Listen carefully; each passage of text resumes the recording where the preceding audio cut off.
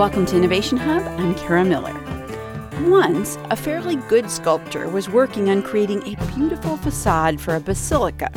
Except the patron who was supporting his work just ran short on cash, and no facade was ever completed for the basilica. This all happened about 500 years ago in Florence. The sculptor was a fellow named Michelangelo. What's at stake here is who gets to make it, who gets to call the tune, right? I mean, if we rely on private patronage, then that's a different form of the same problem. And also, what is the art that people make going to look like? William Deresiewicz used to teach at Yale and Columbia, and he's probably most famous for writing the book Excellent Sheep about the problems with elite education. More recently, though, he's turned his gaze to something different, a major shift in American arts. Even that fantasy of being discovered, you put jokes up on Twitter and the next thing you know, you're in a writer's room in Hollywood working on a TV show. Things like that happen. What we can't let happen is believing that that's going to happen to you just because you've read about it. Like, those are the stories we tell about artists in the internet age. The surprise viral hit, The Martian or 50 Shades of Grey. But 1 million books are self-published every year. Okay, so maybe one of them is going to be 50 Shades of Grey. Millions of songs are put online every year. So maybe one of them or 10 of them are going to get you a label deal. But most people, it's not going to happen for them. Indeed, Deresiewicz argues art, as practiced by people who devote their lives to it, is largely falling apart.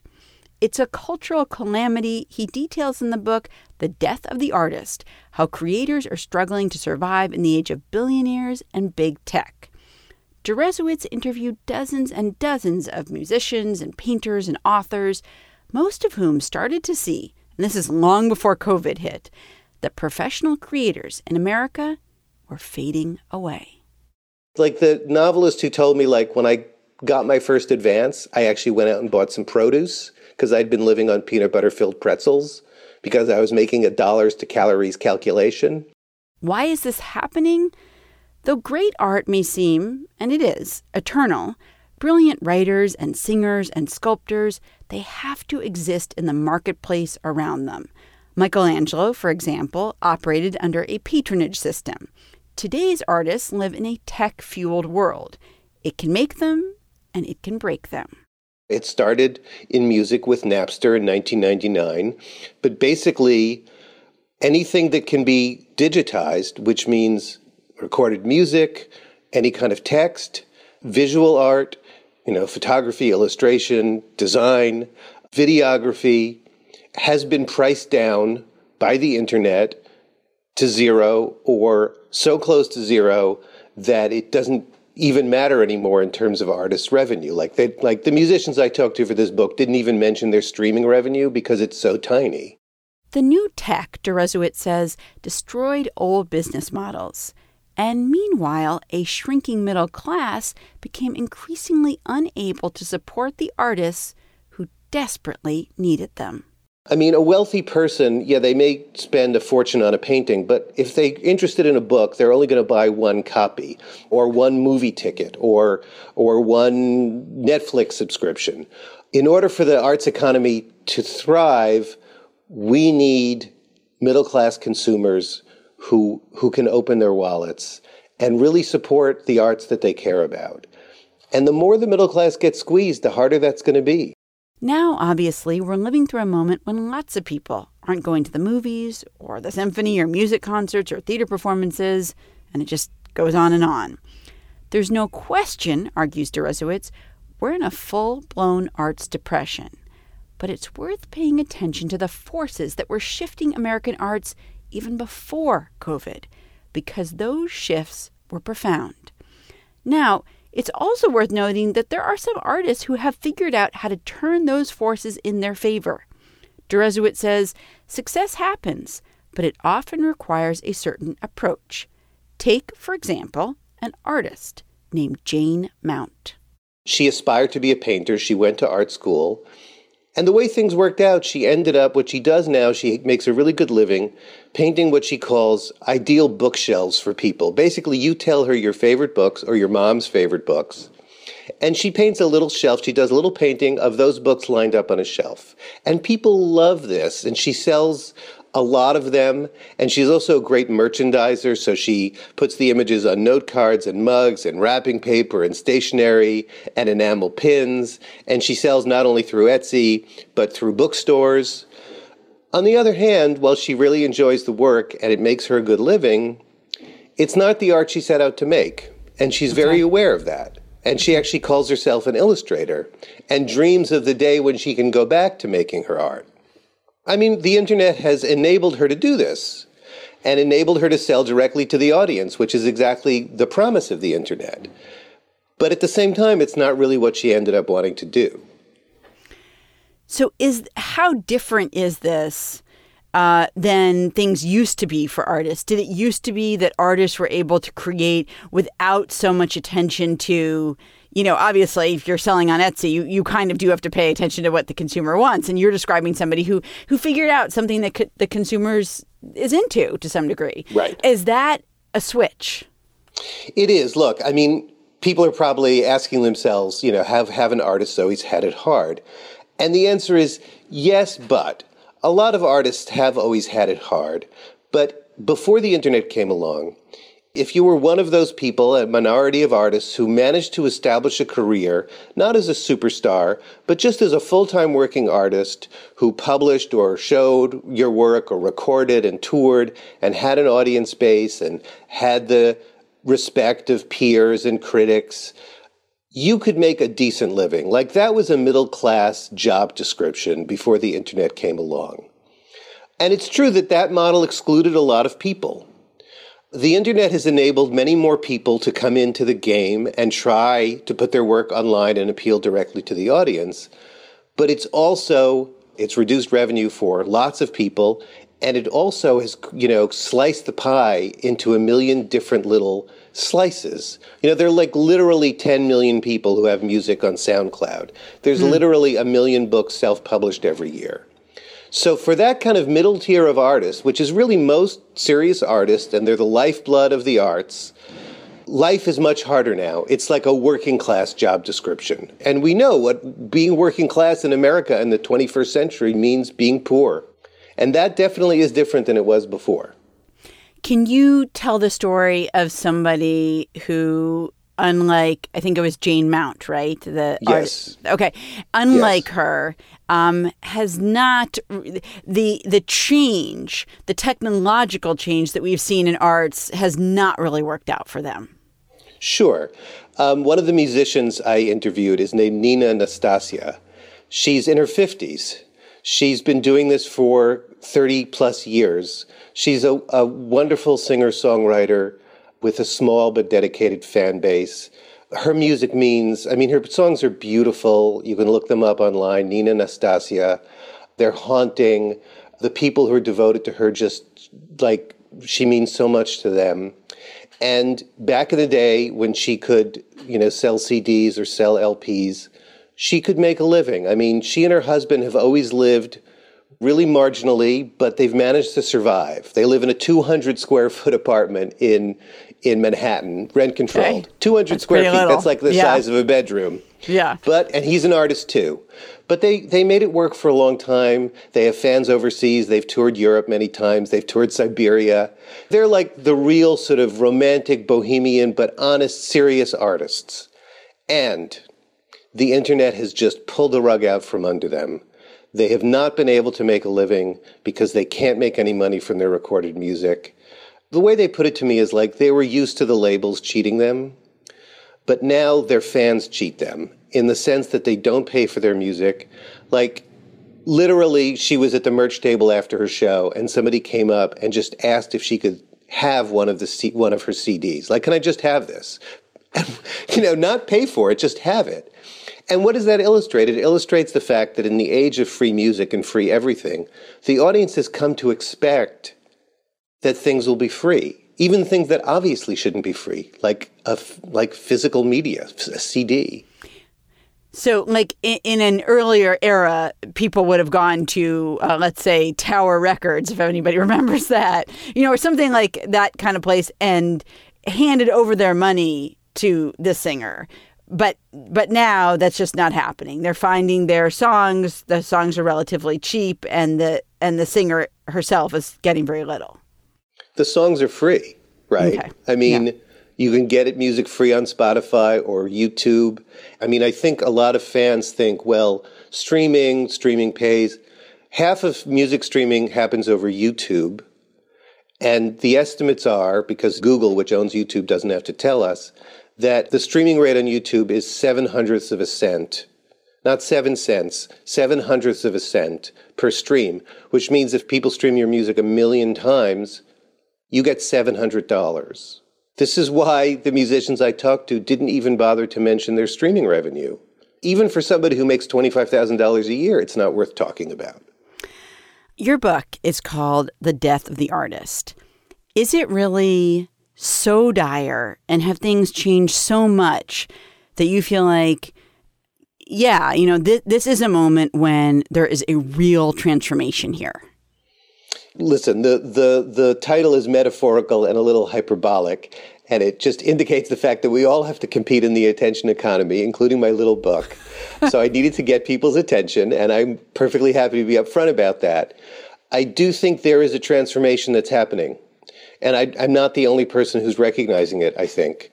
And it's what I already outlined. The key point is not that it's hard to be an artist. That was already true. Not that many artists struggle. That was already true. But the people who are the lifeblood of the art, that, 5%, I'm picking a number at random, who actually make it to a stable, successful career, stable in artistic terms, like people recognize them, like Nina Nastasia, like people who are established but not stars. We might be losing those people. And that would be a disaster, because you can't have even the stars without an ecosystem that supports them, right? Without a substrate, a matrix that they rise out of. People will still make art. They may make art for only a few years when they're young before they have to drop out for financial reasons, or they'll make art because they have money, because they have family money. They're from affluent families, or they have a spouse.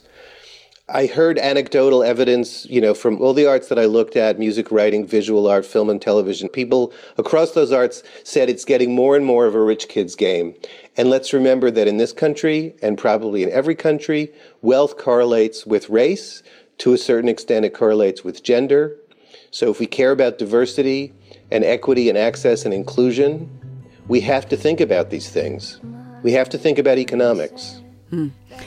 Let's take a quick break here. I'm Kara Miller. I'm speaking with William Deresiewicz. He's the author of The Death of the Artist, How Creators Are Struggling to Survive in the Age of Billionaires and Big Tech. We're going to be back in just a minute to talk about whether the arts can be saved, how they might be able to be saved. You can find this whole conversation on Apple Podcasts and Spotify, where you can also subscribe to the show. And by the way, the song that you're hearing now is from the artist Nina Nastasia. From GBH Radio and PRX, I'm Kara Miller, and this is Innovation Hub.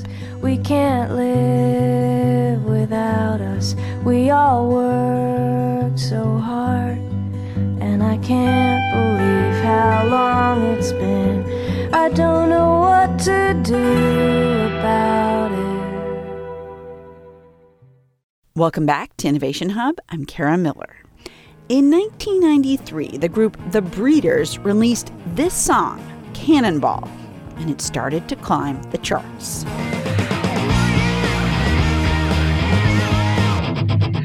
The lead singer, Kim Deal, was by then a pretty important person in alternative rock, not somebody who seems like they would later be featured in a book called The Death of the Artist. She's a big indie rock icon and has been for a good 30 years, maybe more. William Deresiewicz is the author of The Death of the Artist, in which he argues the arts world, which has always been hard to break into and is always hard to squeeze a middle-class living out of, well, it's crumbling, as Kim Deal has seen. She grew up in Dayton, and she lives back in Dayton. She's doing okay, she said to me, but again, fame does not equal wealth. And she said to me, I'm a coal miner, I'm a steel man. I'm just another person whose industry has gone obsolete. The perplexing part about that, Deresiewicz says, is that while coal is not used in the same widespread way that it once was in America, we still listen to music quite a bit, and it still produces a ton of money. But not much of that money goes into artists' pockets. Instead, lots of it goes to the tech companies that bring you the music. These companies are too powerful.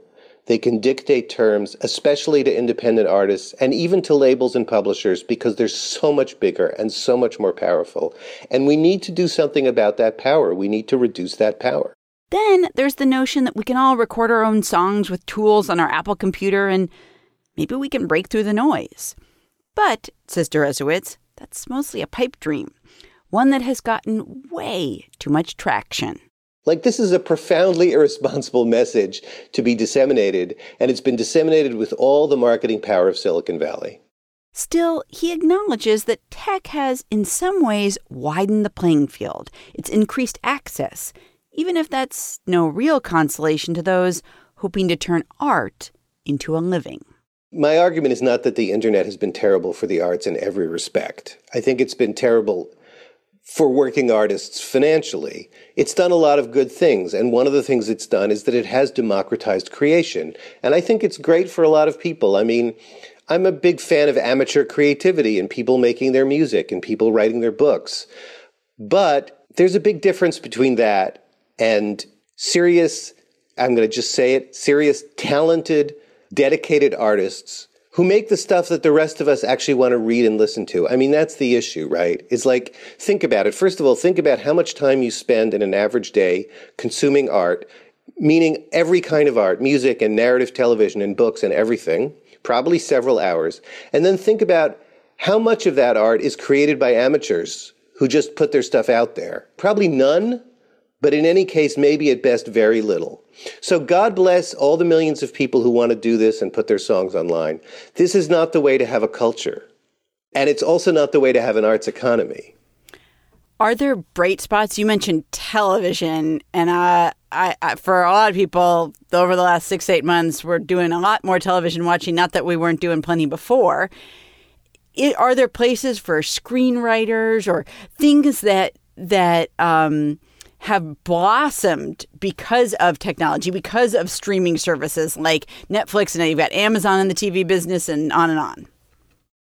Yeah, there's no question that television has blossomed, not just in terms of the numbers of shows, but aesthetically, artistically, right? I mean, around 2000, we got The Sopranos. There was in 1999, the same year as Napster. And then all these terrific shows on HBO and Showtime and now Amazon and Netflix and Hulu. And it's great. I mean, TV is the one art that's confident, that's blossoming, as you said. Why is this happening? It's not because we can get TV on streaming versus our television sets. It's because we pay for it. We pay a lot for it. I mean, if you add up the money that goes to television in your cable bill, Amazon Prime, Netflix, HBO Max, ESPN Plus, all the money that each of us is paying every month, that's flowing through the system. And that's why television is flourishing. That's why movie stars and movie directors and screenwriters have migrated from movies to television, because that's where the artistic opportunities are. If somebody does to television what Napster and now Spotify have done to music, that's going to disappear overnight. Okay, people are not going to, Nicole Kidman is not going to do a TV series for $10. And maybe that's when people will realize what's been happening across the arts. I wonder what you see ahead. I mean, obviously, when you talked about this notion of seeing like the death of the artist, that was even before, as we talked about, like that arts in many ways kind of shut down for several months.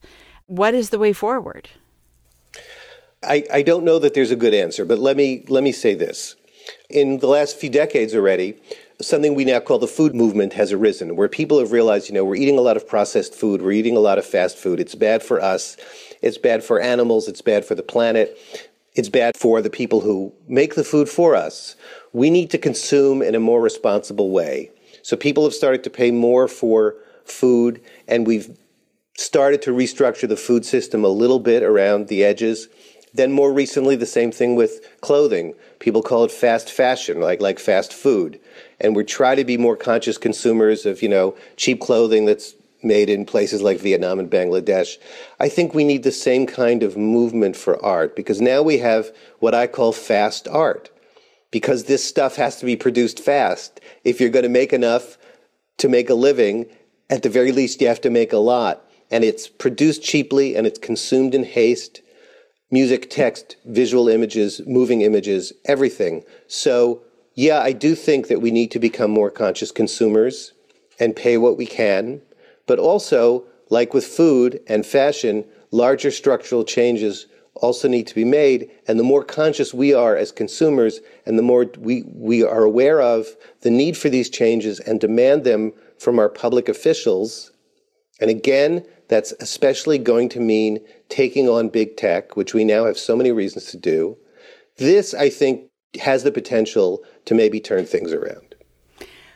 When you talk to the many, many artists that you do you see large swaths of them just leaving art behind, sort of leaving a generation of artists there's just not a lot of people in that generation anymore? Well, of course, I talk to people who are still sticking it out. So I sort of had a selection bias. Certainly, any artist can tell you about lots of their peers who've dropped out. And I would say in particular, the 30s is sort of the decade when people make that decision often. And I heard about this from a lot of people who either knew a lot of people who'd done it or were thinking of doing it, where you say to yourself, again, I've had success, but is this really sustainable for me? And if it isn't, I'm 35 and I want to have a kid, or I'm 35 and I just had a kid, or forget about kids, I just can't do this anymore. I can't drive for Uber for another year. So now is the time for me to make an exit. And yes, it happens to a lot of people. I'm not saying that we're losing a generation. I think we're losing those older artists, right? I mean, we're losing those artists who get to their 30s, 40s, 50s, 60s, and are now ready to make their mature work. I mean, if we think about artists we love, probably with the exception of popular music, but not even that necessarily, their greatest work was done a little later in life, because it takes so many years to get good. It takes so many years to find your voice and refine your vision. And if artists just have to, if this is just something that you do when you're young because you have to drop out and then make a living, that, again, is not going to be good for the rest of us. William Deresiewicz is author of The Death of the Artist, How Creators Are Struggling to Survive in the Age of Billionaires and Big Tech. Bill, thank you so much. Thank you very much.